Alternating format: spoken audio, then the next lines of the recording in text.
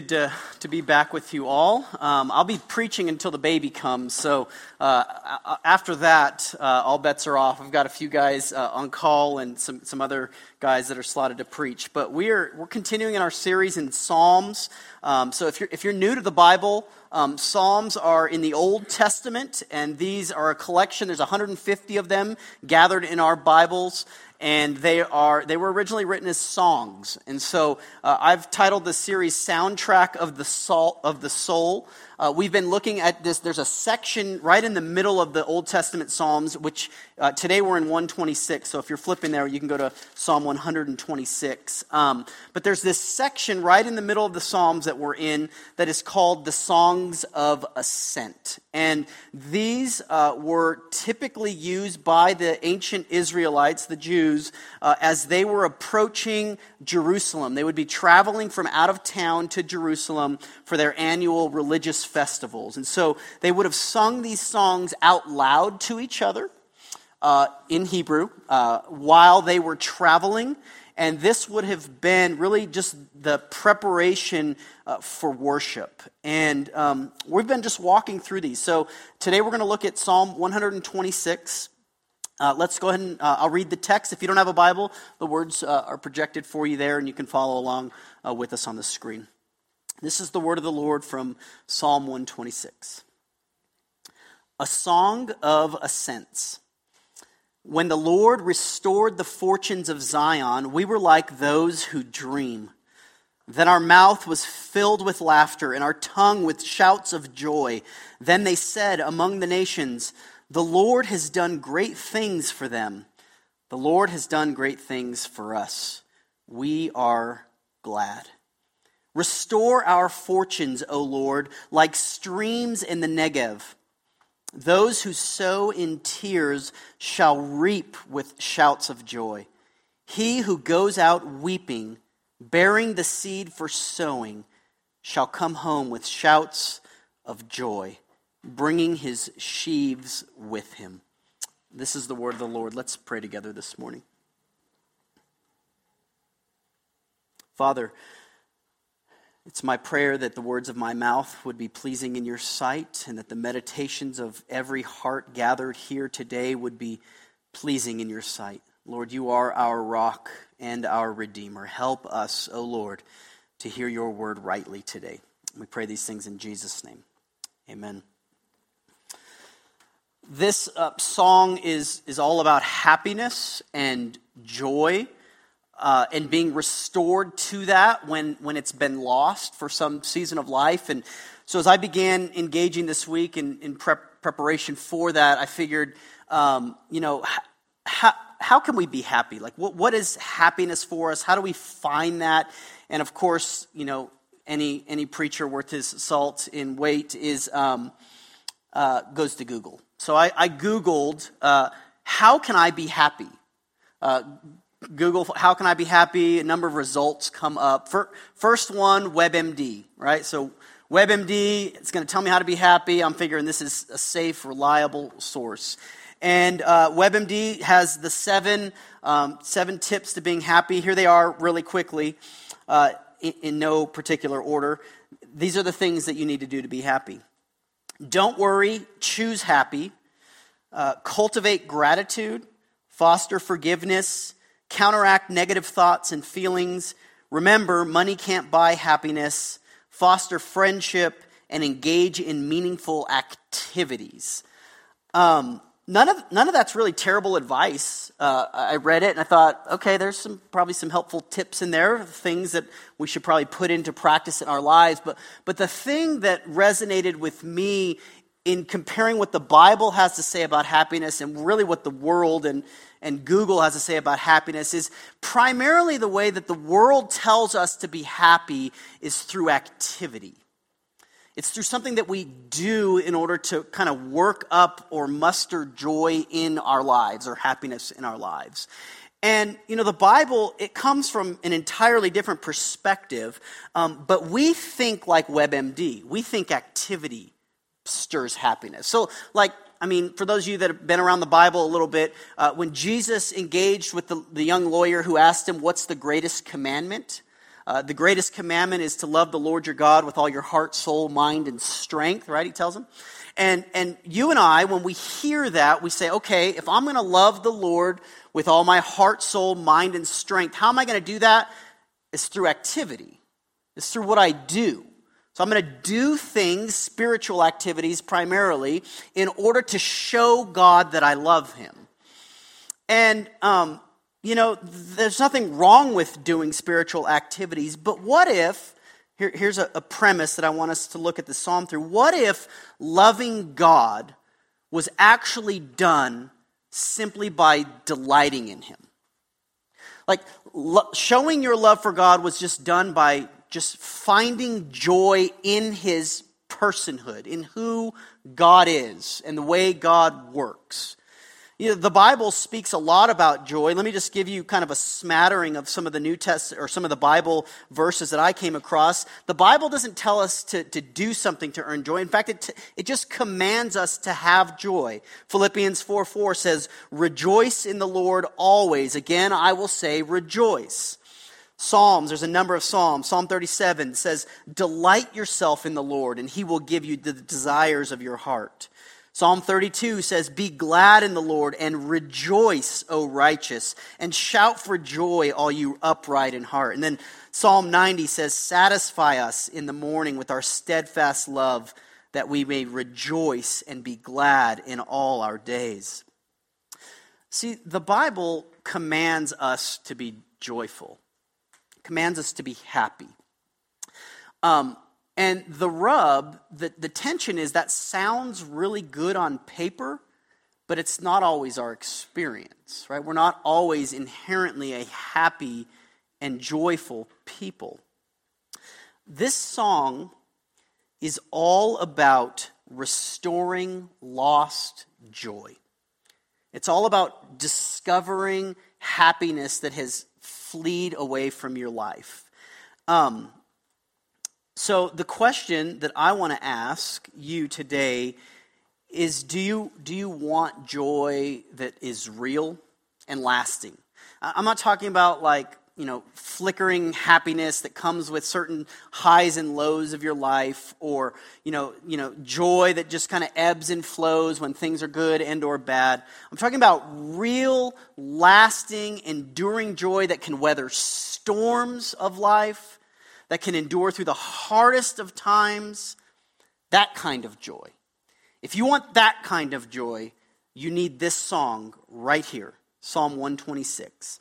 See, the centerpiece of this psalm is in verse 3. And it's just a really subtle thing. It's almost anticlimactic. If you look at the end of verse 3, that's the hinge. We are glad. It's actually the only present tense in the whole song. So the hinge is, right now, in our current circumstances, we are happy. We are glad. It just seems so simple in our English, but it's really the hinge that's before it, that the previous stuff, which deals everything in the past. So we are glad now because of the past, what God has done in the past, and then it transitions in verses 4 to 6 to the future. The promises of what God will do in the future. And so if you want happiness, gladness, joy that lasts and endures starting right now, you need to build on both the past and borrow from the future. That's what the text is saying. So here's the statement I'm going to try to prove and show from the text. I want you to see that joy that is built on the past and borrows from the future is the only joy that will satisfy you right now. So if we are looking for present day, right now, gladness in the Lord, you need to build on your past and borrow from your future. So let's use those kind of as our two talking points this morning. Let's look firstly at building joy on the past in verses 1 through 3. This song is all about exiles returning from captivation outside of Jerusalem. So I've mentioned this, if you've been here in this series, that this has a lot to do with the Israelites who were exiled out of Jerusalem, scattered across the land. They had lost everything. Now, just a quick moment. history glimpse. I don't want to bore you or eyes glaze over, but it's important that we understand kind of what was going on with these Israelites for us to feel that in our own lives. And so just quick history timeline. 722 BC, so this is before Jesus. 722, God's people have been idolatrous, they've been rebellious, they've been led astray, and the northern kingdom of the Israelites falls. So God's people start the exile then. Fast forward a little bit later, in 586 is kind of the big deal. This is when the temple was destroyed. Okay, so the temple is a big deal to Israelites. This was their religious center. I mean, all of the sacrifices of the Old Testament, all of the worship festivals, everything was centered around this. And in 586, God's people lost that and were scattered out of Jerusalem. Okay, so here they are, they're scattered. They're all abroad. 537, so 50 years later, 49 years later, they begin to come back to Jerusalem. King Cyrus, he gives this decree that the Israelites can come back to the city. So there's this restored sense of joy. There's this restored sense of hope. And then in 515, finally, the temple is rebuilt, though not to its original glory. And so the question, and the reason I give you that span of history is not just for information, but I give that to you because I want you to ask yourselves and to begin to feel what the experience of an exile was like. Like, what would exile have done to an Israelite? Well, it would have made them very uncertain about God's presence in their life. It would have produced a deep, deep-rooted doubt that God was there. All right, so like God had made all these promises to his people, Jerusalem, the temple, all of these things, and they lost it. It was gone. They're scattered around. And so in them is this deep-seated doubt that God would accept them back. So if that's what they're feeling, and then God, apart from anything the Jews had done, they did nothing really to get restored back. God just placed them back into the promises. Sheer grace. What would that have felt like? Well, the text tells us it would have felt like a dream. You ever had a dream that felt too good to be true? I mean, like, maybe you're dreaming that you're extravagantly wealthy. Then you wake up and rent's due and you're broke as a joke. Like one of those dreams. Or maybe I've had this dream. Maybe you wake up and you're like this ridiculously athletically built and kind of just chiseled guy. And you wake up and you still have dad bod. It's like, I mean, honestly, like these are the things that's like, yeah, that dream was too good to be true. That's what the Israelites would have felt, that having been brought out of exile back into the promises, it felt too good to be true. And so here's where we connect for us. That tension of exile is over. And it was over for the Israelites, but it is even leaps and bounds further over for the Christian today. See, the gospel of Jesus guarantees us that exile is over. And here's how. And here's how God did it in really seismic type of ways by changing everything. The gospel guarantees exile is over by relocating God's presence inside of God's people. See, that was the big fear for the Israelites, was if everything centered around the city and the temple and man-made things, there was always the danger that would be lost. There was always that fear and trepidation that God's presence would leave God's people when the temple was destroyed. But see, what has happened in the gospel and the arrival of Jesus is that God no longer places his presence in a building made by men, but God now places his presence in a people made by God. And so no longer is the Spirit in the temple, but God's Spirit is now in his people. Now, here's a bit of the rub, is that we have a history. And we have a past. Everybody has a history. We've all got the quote-unquote baggage, right? The baggage of our past. And we, as people, tend to view our past as our great accuser. Like, how could God be in a person like you? I know where you've been. I know what you've done. I know what you've said, and I know what you've thought. There's no way that God would dwell in a person like you. But hear what the New Testament says about that. Colossians chapter 2, lots of Bible today. We always use the Bible, but lots of Bible today. Colossians 2 says this, and you who were dead in your trespasses. In other words, you who had a messy past and the uncircumcision of your flesh, God made alive together with him, having forgiven us all our trespasses by canceling the record of debt that stood against us with its legal demands. This he set aside by nailing it to the cross. So the past of God's people, the accusatory nature of our history has been canceled. It's been dealt with. And the reason you can know that your messy past will never catch up to you is because it's been nailed to the cross. Like, God fully dealt with it. It's over.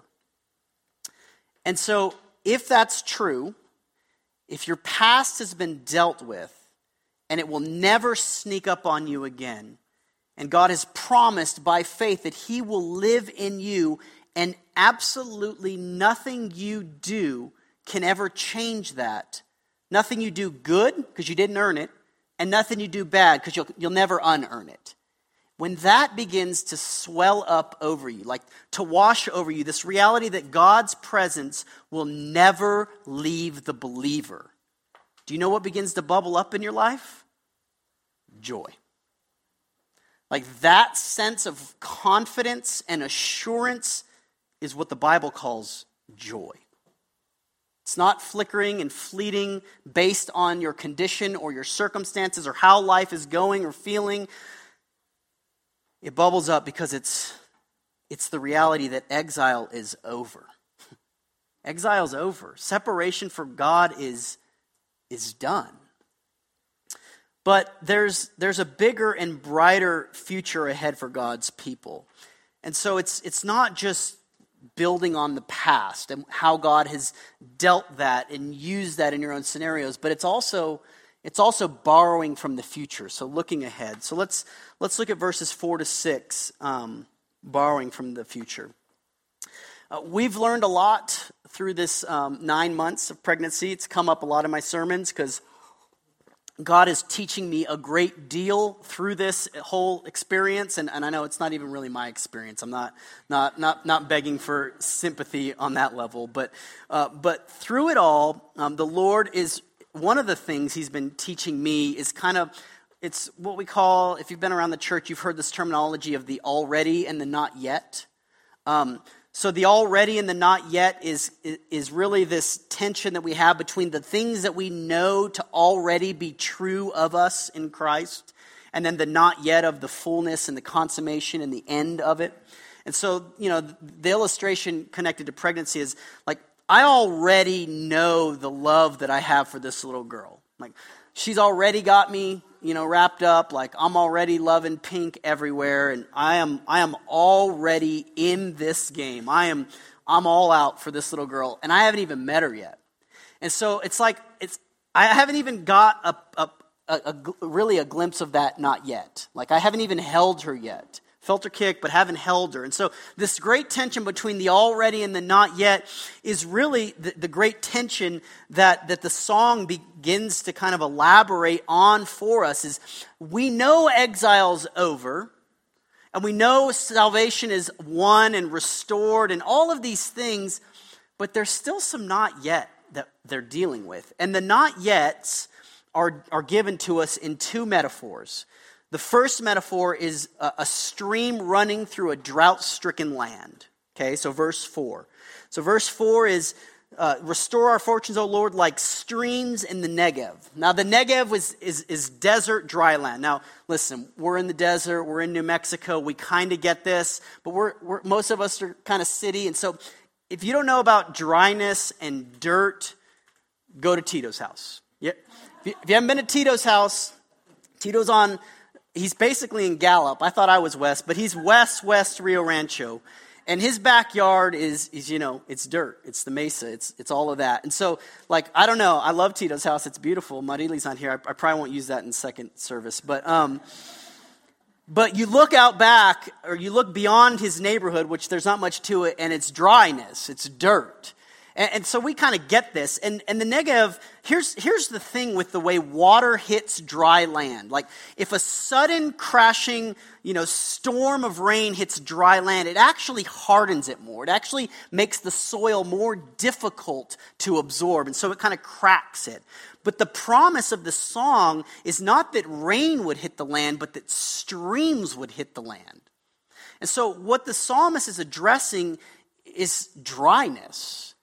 And the promise that streams are going to work through that dryness. Not just a sudden crashing experience of rain, but constant flowing streams that will provide moisture to dryness.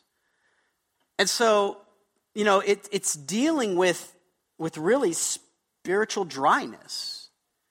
That's the metaphor. When the Lord feels distant. When your prayers feel like they're just hitting the ceiling, like you're talking to yourself. I know I'm not the only one that's felt that. Right? Like, nothing is gaining traction spiritually for you, and really you're at a point where you're dry. And so he begins to show us that, yes, the Lord, we know thee already. The Lord is in me. Right? His Spirit is dwelling in me. But the not yet is, we're not with him fully. And so we go through these seasons of dryness. The second metaphor that he uses is planting seeds out in a barren land. Verse 5, and he relates it to tears. Those who sow, that's planting seeds, in tears shall reap the harvest with shouts of joy. And what I love about this is that the laughter and joy of verse 2 that fills our mouth does not exclude the pain and sadness of verse 5. And so what this song begins to show us is that joy, true biblically oriented joy, is not just happy clappy. Right? It's not just when things are well. It actually includes our sadness.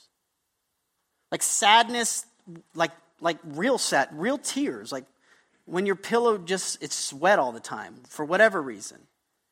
You're sad because you're single. And the Lord just hasn't brought that person into your life. Or maybe you're sad because you're married.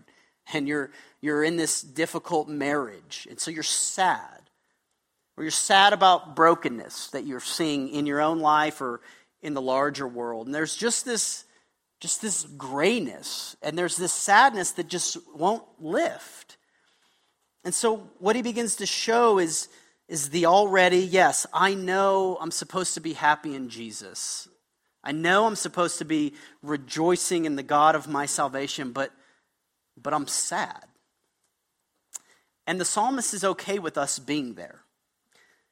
Joy doesn't exclude sadness, but what it shows us is the not yet, that your sadness will be turned to joy.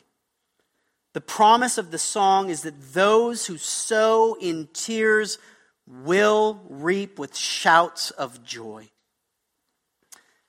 Let me connect this to our own lives. How the way that we deal with both dryness in our lives and sadness in our lives really reveals what we believe about the future. So the way that we typically and in unhealthy ways deal with sadness and dryness, one of the ways is by numbing the pain.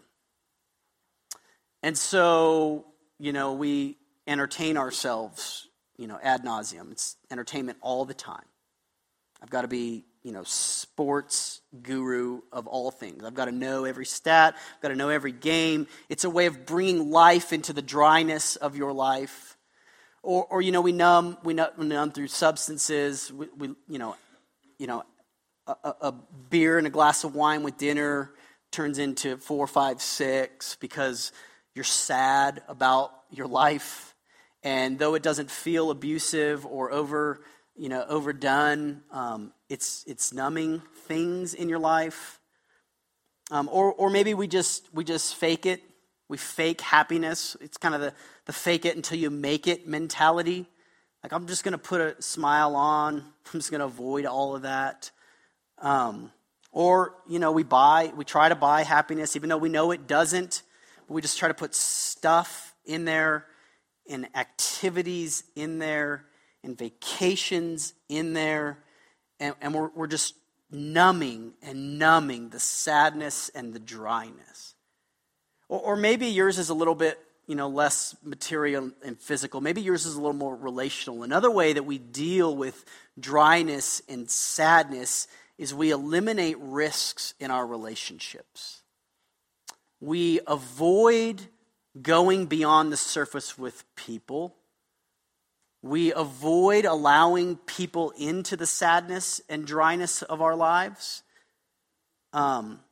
because vulnerability is really risky. You risk rejection. You have fear of people getting in there and really knowing what you're like. And so you just avoid it. And you're always at an arm's distance. And you'll never let anybody in there. But how should we deal with dryness and sadness? Well, what this song is showing us is that we should borrow hope from the future. And we should lean into those promises right now. And so, we believe that streams are going to flow over the dryness. And we believe that the tears aren't without purpose. And so, the result of all of this, verse 6, is that the believer will come home with shouts of joy, bringing his sheaves, those are a bundle of, produce or something of worth with him. And so, all of that might sound all right, but the question is, what is this song commanding us to do? And how can we respond in a very practical way to what it's commanding us to do? Here's what I think that the song is commanding us to do, is to stop looking for joy everywhere else.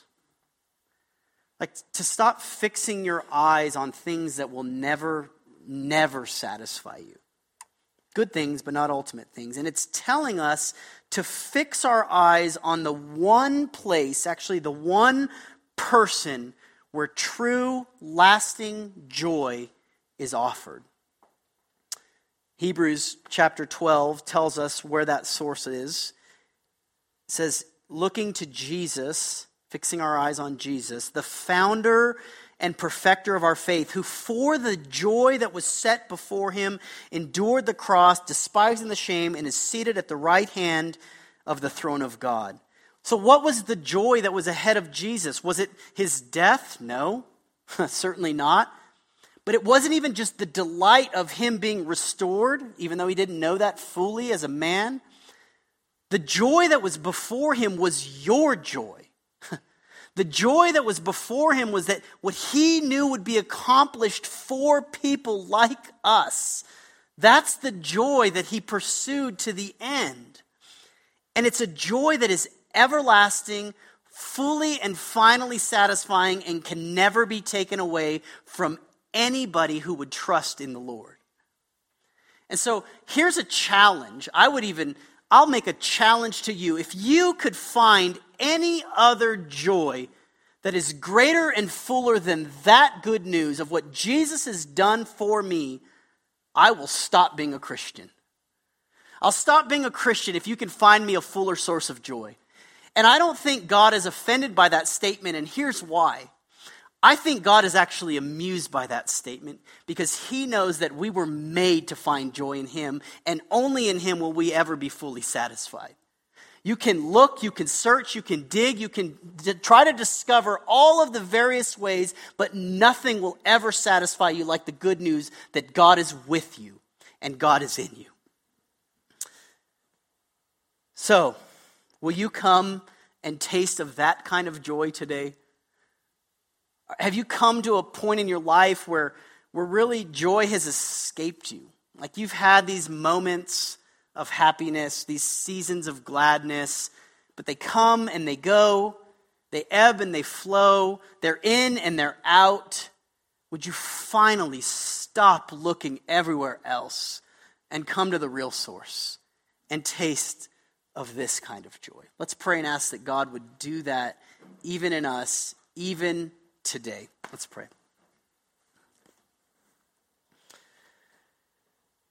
Father, we are not always happy and joyful in you, Lord. Lord, we look in all the wrong places for it. We search and we don't find. We taste and it never satisfies. And so, Lord, we come once again asking you to help us to see Jesus and all that he offers his people, and that we would come not by some religious effort or some spiritual activity that we do, but that we would simply come by faith, and that you would give us just a taste, even just a taste of that future joy that is ours. Lord, would you do that even now? And we pray these things in Jesus' name. Amen.